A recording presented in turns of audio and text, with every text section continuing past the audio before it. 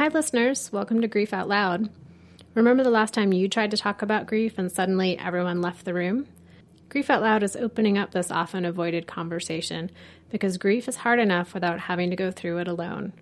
We bring you a mix of personal stories, tips for supporting children, teens, and yourself, and interviews with bereavement professionals. Platitude and cliche-free, we promise.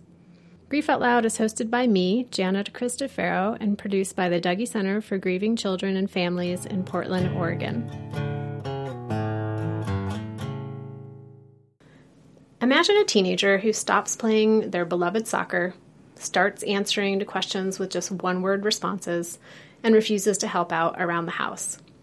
This is a teen who also experienced a death in the past few months, leaving their caregiver wondering, is this grief or is this just normal teen behavior? Then imagine a second grader, and the second grader starts having some really big behaviors. Maybe he's refusing to leave for school in the morning or starts yelling and crying whenever it's time to get ready for bed. He's also grieving the death of his mother, and now his mother is a solo parent, trying to figure out how to cope with the death of her wife while also raising their son. These are just a few of the everyday challenges that parents and caregivers of grieving children and teens experience. Daily, they face the dilemma of how to parent and set limits in a way that supports the grief that their children are going through. So, since we run peer support groups at the Dougy Center and don't do counseling or therapy, I decided to reach out for some help for how we can sort through this big concept of how to parent while also grieving. And thankfully, I found Dr. Kitty Hufstetter. Hi, Kitty. Hello. Thanks for being a guest today on the podcast. Oh, no problem. I'm happy to be here. And Kitty, I didn't want to introduce you, so can you tell us a little, what's your story? Why do you know the answer to these questions?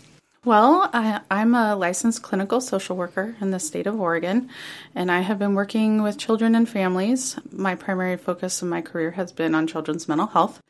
I actually started my career in residential treatment and have worked with kids and families in different types of environments and different ways for almost 18 years now, I think.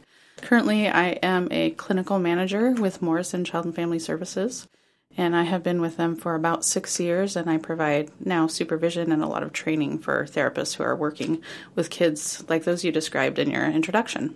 Well, I'm really excited to kind of dive into this topic and get some really tangible, possibly suggestions for listeners out there who are parenting and caregiving for kids who are having some of these big behaviors. Absolutely. I can imagine.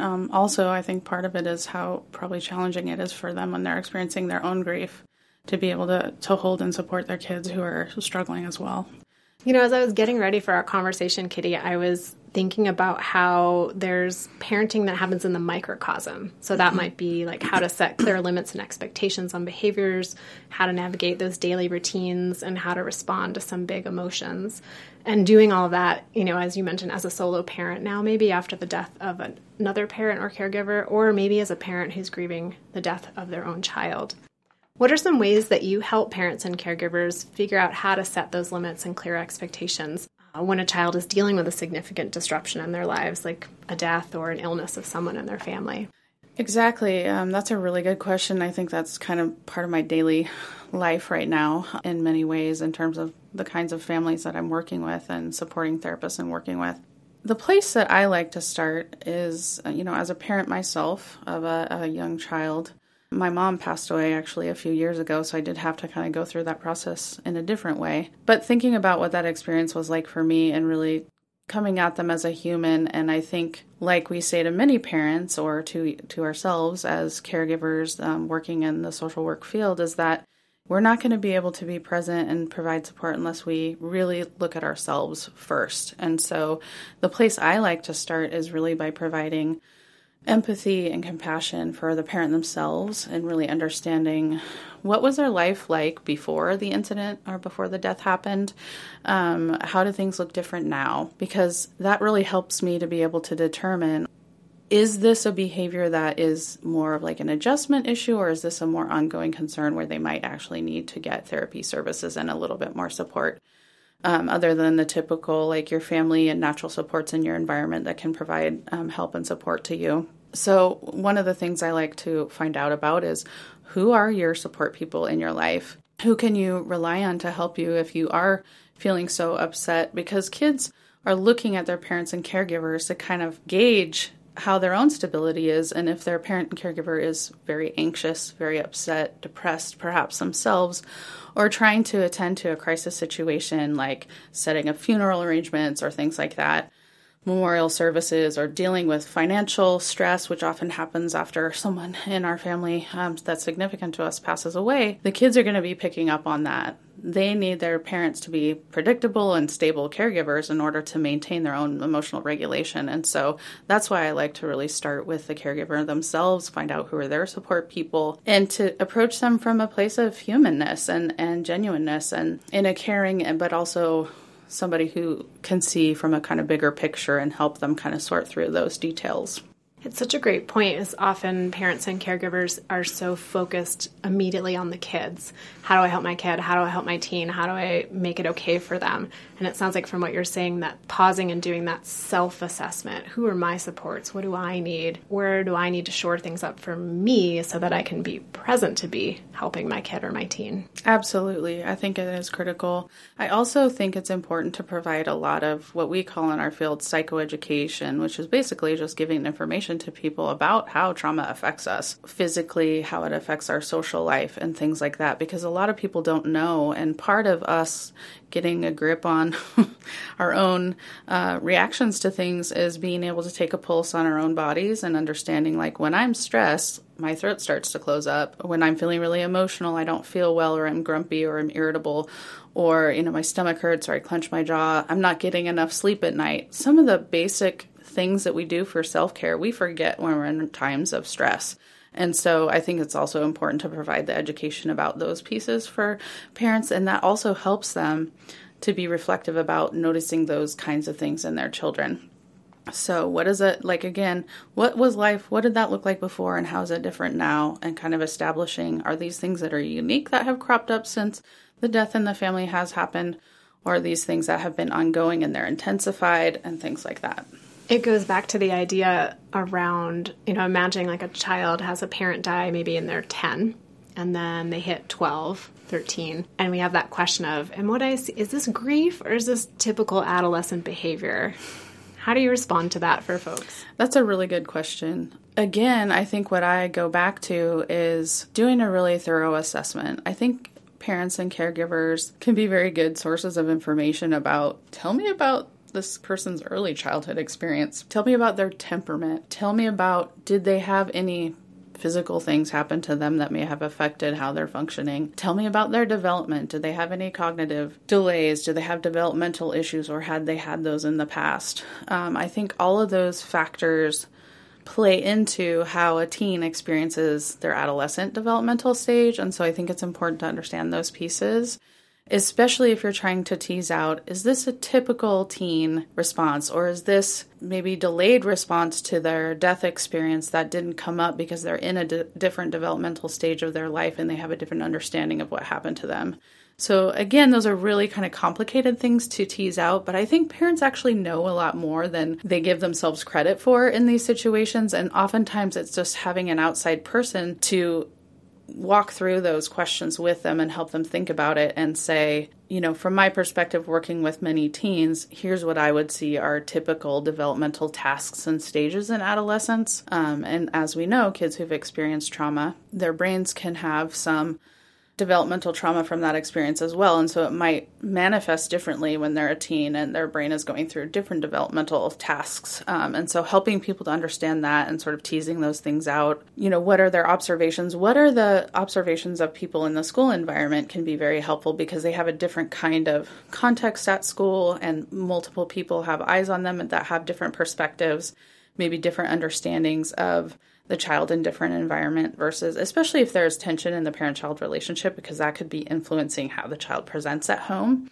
that might not be present in the school environment, or vice versa. Really teasing out, like, is this a distinct, indifferent issue that's related to development or related to grief? I think you would need to have an understanding of how the child really presents and functions in the different environments. How might that play out for a parent or a caregiver just in like day-to-day life with that teen? So you have a teen who has grief and possibly has some developmental changes because of that experience of grief. And this teenager is refusing to help load the dishwasher. Like, how would you work with a family around that? Yeah, I think what often happens is people do come in because kids are having behavioral challenges that are really extreme in some cases, and they're not seeing behind the child's behavior. They're focusing on the surface problem, which is really a symptom sometimes of a larger issue like grief, having experienced a traumatic, experience, especially if they've had other losses or traumas in their life. That's going to get compounded with anything new. And so where I would start with them is to try to, again, provide psychoeducation about trauma and how it impacts the brain and child development. Not that that's the whole story, but often I do that because I want to set the stage for people to understand the concept of recovery environment. Some of it is like if a child is really struggling with trauma, thinking about, or if they have developmental disabilities or intellectual disabilities or things that are going to make it harder for them to function in their day-to-day life, how can we structure their environment in a way that's more realistic? I'm often telling parents with kids in mental health services that your child is not developing typically, and so the way you were parented or the way you might have parented your other children who have developed typically is not going to work for this kid. Or maybe their temperament is different than their other child is. Maybe the child has more of a tendency towards anger, which may or may not be a mental health concern, but there needs to be adaptability sometimes in the way we parent. And so the concept of recovery environment really helps us to tease that out and understand, like, I wonder if you notice the child wakes up and they're really irritable, and then they're refusing to unload the dishwasher. Can we just problem solve that and find a different time to do that? So some of it is like reducing the overall like anxiety and tension in the relationships in the home, and then trying to foster more of a connection, finding out what are the coping skills of this family, what is the coping skills of the parent, what's the coping skills of the child. Just building their connection a little bit more, finding things that they enjoy, especially with teens. Often there's so much tension and frustration in the relationship, even with typically developing teens, that people stop enjoy spending time together. And so if you can kind of reduce the overall level of attention in the relationship, I think then what you begin to see is people actually relaxing a little bit and enjoying, and then the kid would be a pathway for them to open up a little bit about what they're struggling with. And sometimes it is helpful to have an outside person, a therapist or a school counselor or, a pastor or someone in their community who isn't involved in the relational struggle, who has that outside perspective that they both trust and can help facilitate them having more dialogue around what the conflict is, even problem solving little things like dishes. But usually I see those as a symptom of a larger kind of underlying issue, whether that's someone has a mental health problem or they're experiencing trauma memories and they're not sleeping well, whatever that is. Yeah, and in the situation of grief, families can have that additional tension because they're grieving in different ways, or their relationship is a reminder in some way of who isn't there anymore in the family. And so there are going to be so many layers that add to that disconnect. And it sounds like what you're saying is really helpful for families to find a way to rebuild a human connection with one another so that the negotiations around the behavior maybe get a little bit more peaceful or available. And what I find sometimes too is that those little conflicts that happen, like not taking out the dishes or not following through with chores, those are actually easier for people to focus on than some of the bigger, like larger feelings around, I'm really afraid I'm going to lose you because I lost my other parent, or I lost my grandma, or whatever that, or I lost my brother or sister, or I'm so angry at you and I'm projecting all this anger on you because I miss my partner and they're not here to help me. Those kinds of things. And I think your point about grieving styles is very well taken, because sometimes a parent and child have different grieving styles, and the parent will come in and say, there's something wrong with my child. They're not crying about this and they're not upset about this. And I was like, well, wait a minute, let's step back and let me share with you that actually people grieve differently. And that doesn't mean that there's something wrong. Here's what you might look for to see if there was more of a concern. But I think that sometimes when we're in a crisis situation ourselves and we're like, why doesn't it seem like this is bothering them? It's helpful to have that outside perspective to say, well, have you thought about it this way? Or have you considered this? And I still think it's not that, we're the expert. It's that the parents really have a lot more information than we give them credit for. It's just helping them to see it maybe from a different perspective. And that they give themselves credit for, as you said. What about in the situation around, I'm thinking maybe particularly around younger kids, 5, 6, 7, 8-year-old, 10-year-old, and there's some really big behaviors that maybe are a safety concern in some way. So kids who start hitting or kicking or just being unsafe in some way. My suggestion for that would be to see that within the context of a traumatized child.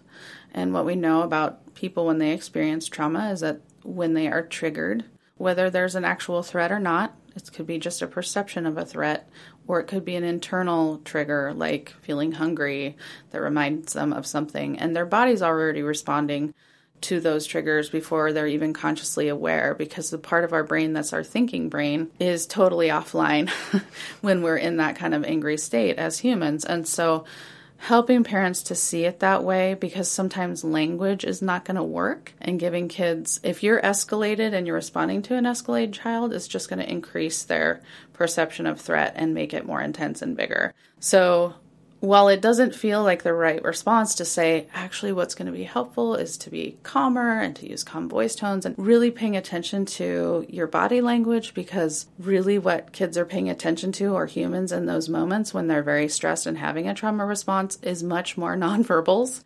And so moving really slowly, using softer voice tones. What I like to say from Dan Siegel's work, who's a famous neuroscience person and does lots of trainings, he talks about connecting with the right brain, which is the part of the brain that's responding when we're experiencing a perception of trauma or a traumatic experience. So if a kid is having big, unsafe behaviors, finding somebody that they will relate to who's not a trigger for them. I'm often talking to school personnel about this. If you're the person in a conflict with that kid, you staying there and giving, directives is not going to be helpful. Having another person come in who's calmer themselves, just by nature of our human biology, it's not wrong to have that response when someone's being threatening. But it's helpful to have a calm person who's not escalated come in and connect with the child. And then when they're calm, then you can do the problem solving. Then you can talk about appropriate consequences. Then you can help the child develop the self-awareness. If it's a very young child, they have a hard time finding the words to explain that they need emotion coaching and some explaining about, like, when your tummy gets this really upset, there's butterflies in there, and let's take a deep breath and get those out. That's when the skill building and stuff can happen. But a person needs to be in a calm state before they're able to do that. And so I would suggest getting support from a professional person who can work with the child and the parent around getting them in an overall state of more calmness. You talked about how at school, if you have a teacher or administrator who's in a power struggle with a kid, and that kid gets real activated, it's super helpful to bring a neutral party in. And then I'm imagining it's bedtime and you're now a solo parent and it's just you and this kid in the house. Yep. What would that parent do? That does happen a lot. And being a parent myself, I have directly experienced that fun. And I think, again, that's where I really come at it from compassion and non-judgment, and trying to stay in a place of creativity with the parent and saying, is there a place where you can go that's separate, if the child is not totally being unsafe? Or can you just start to shut down a little bit instead of interacting with them? Like, really problem solving those specific situations. And bedtime can be very difficult for kids who've experienced trauma. And so I'm not surprised when people say, I can't get my child to go to sleep and I'm exhausted and it's turning into these huge blowouts. A lot of times I recommend making like a sensory toolkit for the child. When they're in a calm space with a parent and child together, they can make something with some tools in it that can be soothing to the child at bedtime. Soft music, soft light, no electronics, no tablets. That's a whole other battle. Yes, as much as possible. I mean, within reason. I know people are doing the best they can. And so, again, I don't want to come from a place of judgment. And sometimes it doesn't work, or something different works the next time. And so trying to stay in a place of creativity as much as possible. But, if you need to take a break, if you need to take a time out, that's actually modeling something really good for your child. And I would say, hey, buddy, I can't do this right now. Mommy's really upset. I need to go take a break. I'll be back in 5, and then go and take some deep breaths or do whatever it is that's going to be helpful to calm down and come back to the situation when you're not as escalated. Yeah, so doubly helpful because you get to calm yourself down and then you model to the child, here's what you can do when you get really absolutely activated. And it's okay to do that. There's no shame in that. We all need to take breaks when we're frustrated with things so that we can bring our best self to those circumstances. So we started talking about the more microcosm pieces of the day-to-day dynamics in a family. And I'm wondering, too, about the macrocosm, like the dynamics that can happen in the family that get affected by an illness or a death or some other big life disruption. And one of the first ones that comes to mind is you've got a family they're coming together and they're blending their family. And maybe it's two parents who have each experienced a loss, maybe a death of a parent or a divorce. What are some of the things you're seeing there and how to help kids? I would say that those situations can be very challenging, but they don't have to be. I think some of it is about being really mindful in preparing children for those types of transitions. I think a lot of times parents get stuck and forget to think about what are the things, knowing my child and being the expert on how my child is. What are their struggles? What are their worries and anxieties? Is it important for me to say to them, I love this person and care about them, and I know they're not going to replace your dad or your mom or your grandma or grandpa or whatever that constellation looks like. Because I think that children experience divided loyalties even when, someone has died or, there's divorce. That's obviously a situation. And so, with blended families, if there's other parental involvement that are not living in the household, then I think some of it is making sure that there's co-parenting that's happening in a positive way, that the parents are in charge of communication about adult topics. Even if there is conflict, can they use text message or email and not fight in front of the children, I think is really important. Again, because you want to reduce their overall anxiety. You want to create an environment where the child can bring questions to the caregiver. And if they're afraid they're betraying someone who isn't there, they're not going to be inclined to do that. And so oftentimes when I'm working with children in those types of situations, I will express what my hypothesis is that the child might be experiencing in the context of a well-developed therapeutic relationship, because they're so worried about upsetting their parent. Kids are so afraid of upsetting their parents.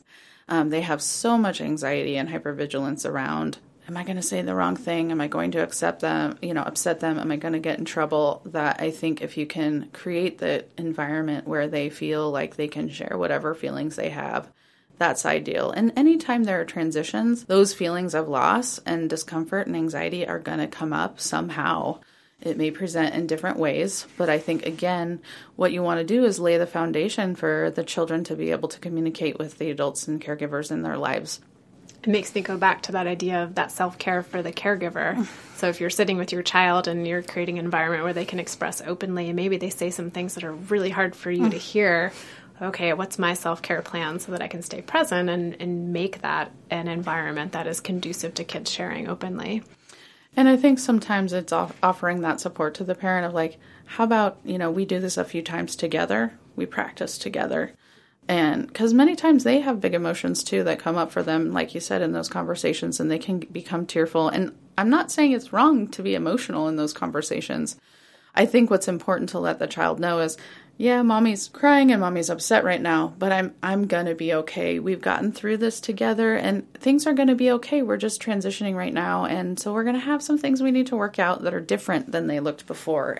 But mommy still loves you so much and nothing about that is going to change. Again, predictability, consistency, unconditional positive regard. Those are kind of the pathways of a well-regulated system. How about the situation of a foster family and they've got a kiddo that they're caring for and they get news that that child's bio family member has been diagnosed with an illness or has died? That is a difficult question, a sad situation for sure. Again, some of it would depend on the circumstances. Did the child have a relationship with that person or did they not? I mean, sometimes when children are in foster care, they've never had a relationship with a bio parent who passed away or became diagnosed with an illness. And so again, I think it's stepping back for a minute and thinking about what are the circumstances in the kid's life right now? How stable are they? How much information do they need to know? There's different ways to communicate with kids depending on their age and their maturity. And I'm often stepping back and trying to stay out of panic mode and saying, hey, let's talk about all these different things that might influence how the child receives this information, and who are the supports and people in their life that we can engage with right now that can help them process whatever emotions come up for them, whether that's a professional person or natural supports in their life. I know that's not very specific, but I think it's kind of a unique situation and kind of depends on a lot of different factors. And so I think the main thing I would want to encourage parents or foster parents or other caregivers involved in kids' lives is to really think about what's going to be helpful for them to know. How are they functioning right now? And not to think about it like, well, we have to keep a secret from them, but remember that it's not an all or nothing thing. There's bits of information that might be helpful for them.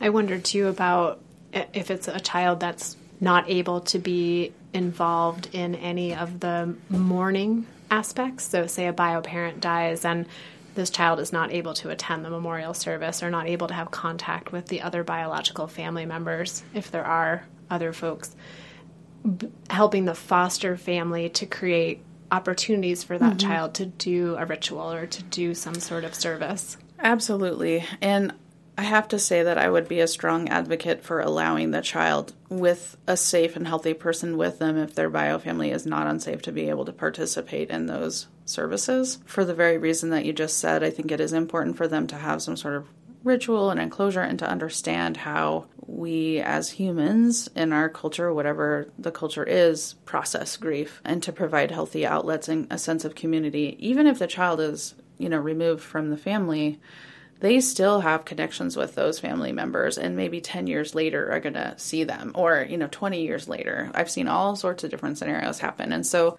I'm not an advocate for cutoffs. I think sometimes cutoffs are necessary, but I would probably try to find a creative way to make it somehow, even if it's just the things that you suggested, like maybe them writing a letter to the person who's passed away if they can't attend the memorial service and having the foster parents give it to the caseworker so the caseworker can give it to the family members, or lighting a candle for that person, or thinking about what are the rituals and practices in the culture of the family and how can they integrate some of that with the child so that they have a way to understand how to process grief.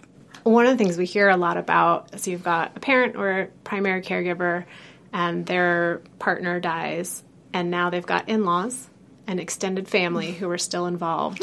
And oftentimes those in-laws or extended family have some pretty strong ideas about what parenting should look like. And they've got the solo parent who's possibly feeling overwhelmed or maybe compromised in their parenting. Navigating that and the confusion for a kiddo maybe who is spending significant amount of time with that extended family or those in-laws, like the grandparents of their parent who died, and like navigating the different parenting styles. Absolutely. That does happen a lot. And I think, again, it's sort of like stepping back for a second. I would want to work with the parent and help to coach and guide them in thinking through what they want that to look like. So often in situations when there's been a loss or a traumatic situation and the family's in crisis and these arrangements get sort of cobbled together because they need it to be cobbled together, people don't then go back when they can and take the time to really think through and explain to the child, or maybe even talk with the parent about how to talk to their child about it, or to talk to their other family members about, our roles in our family have shifted a little bit, and, grandma's going to be kind of more like a mom for you for a little bit, but I'm still your mom and I'm still here. Mommy just needs to take care of herself right now, or whatever that looks like. So I'm just trying to give examples of things that I've experienced in my practice that may be useful to people. But I think it can be, again, those kind of transitions can be anxiety provoking in the family system because they're different and roles change. And so it's just important to be thoughtful or have somebody that can help to think through those things. And I think, again, it's like parenting in the context of separation and divorce. There's different caregivers that maybe have different caregiving styles. So what is the communication like between the adults? Because it shouldn't have to filter through the kid, and we want to try to keep them stable and have as less anxiety as possible and be able to focus on their own developmental tasks and grieving if that's what they need to do, instead of worrying about grandma and mommy are mad at each other because grandma told me I couldn't do that and mommy said I could, or like whatever it is. When the family has an opportunity, really sitting back and saying, hey, let's connect about this. I am the mom. These are the expectations. Because we would want to have consistency as much as possible in expectations for the child. Again, predictable, consistent environments or recovery environments for kids, and optimal environments for development for typically developing kids too. And so I don't want to pathologize all kids who've experienced loss, because not everybody experiences pathology. That's sort of my bread and butter, so that's what I'm more familiar with, but it also applies to everyone. And so really helping people with their communication and to think through those situations and talk about creatively, like what makes sense in this situation. And sometimes having an outside person tell your parents or the grandparents of your child, like, whoa, actually what we'd really like is to have more communication between you two and less filtering through the child. Or I wonder if there's like a mismatch in your guys' parenting style and that might be confusing for the kid. So how can we set up similar expectations? Or how can you say, would mom be okay with you doing this? Or making sure that you have the parents back, the primary caregivers back a little bit, because that could be setting them up for lots of blowouts and frustration when the roles are changing and there's different expectations. So those are just some initial thoughts and ideas I have about that really challenging situation. Yeah, how important it is to have some negotiating happening around, like you mentioned, the consistency and the routine that child's having in their everyday home, and then they go and stay in a different family member's home, and that communication needs to happen between the adults, not like, well, you tell your dad and you tell your grandma. Like, that's super confusing for a kiddo. Yeah. All right, my last one for you today is around dating. So many families, primary caregiver dies, other primary caregiver maybe starts to date. And that can be intense for kids and for teens. And a lot of the parents we talk to say, I don't really know how to like introduce that to my kid. How much power do I give them over that? Any thoughts or suggestions? Yeah. I would say that, again, from my standpoint, I think preparing the child for that is important. So even though it might be kind of anxiety-provoking for the parent themselves to start thinking about, I want to put myself out there a little bit, it's okay to communicate with a child about that, thinking about what is it that they need to know. They're not their friend, right? The reason you would be telling them that is because you would want them to feel safe and comfortable and know that you still love them just as much and that it's not going to change the love that you had for their deceased parent. So some of those, like giving some words and language for the parent to have that conversation depending on the age of the child.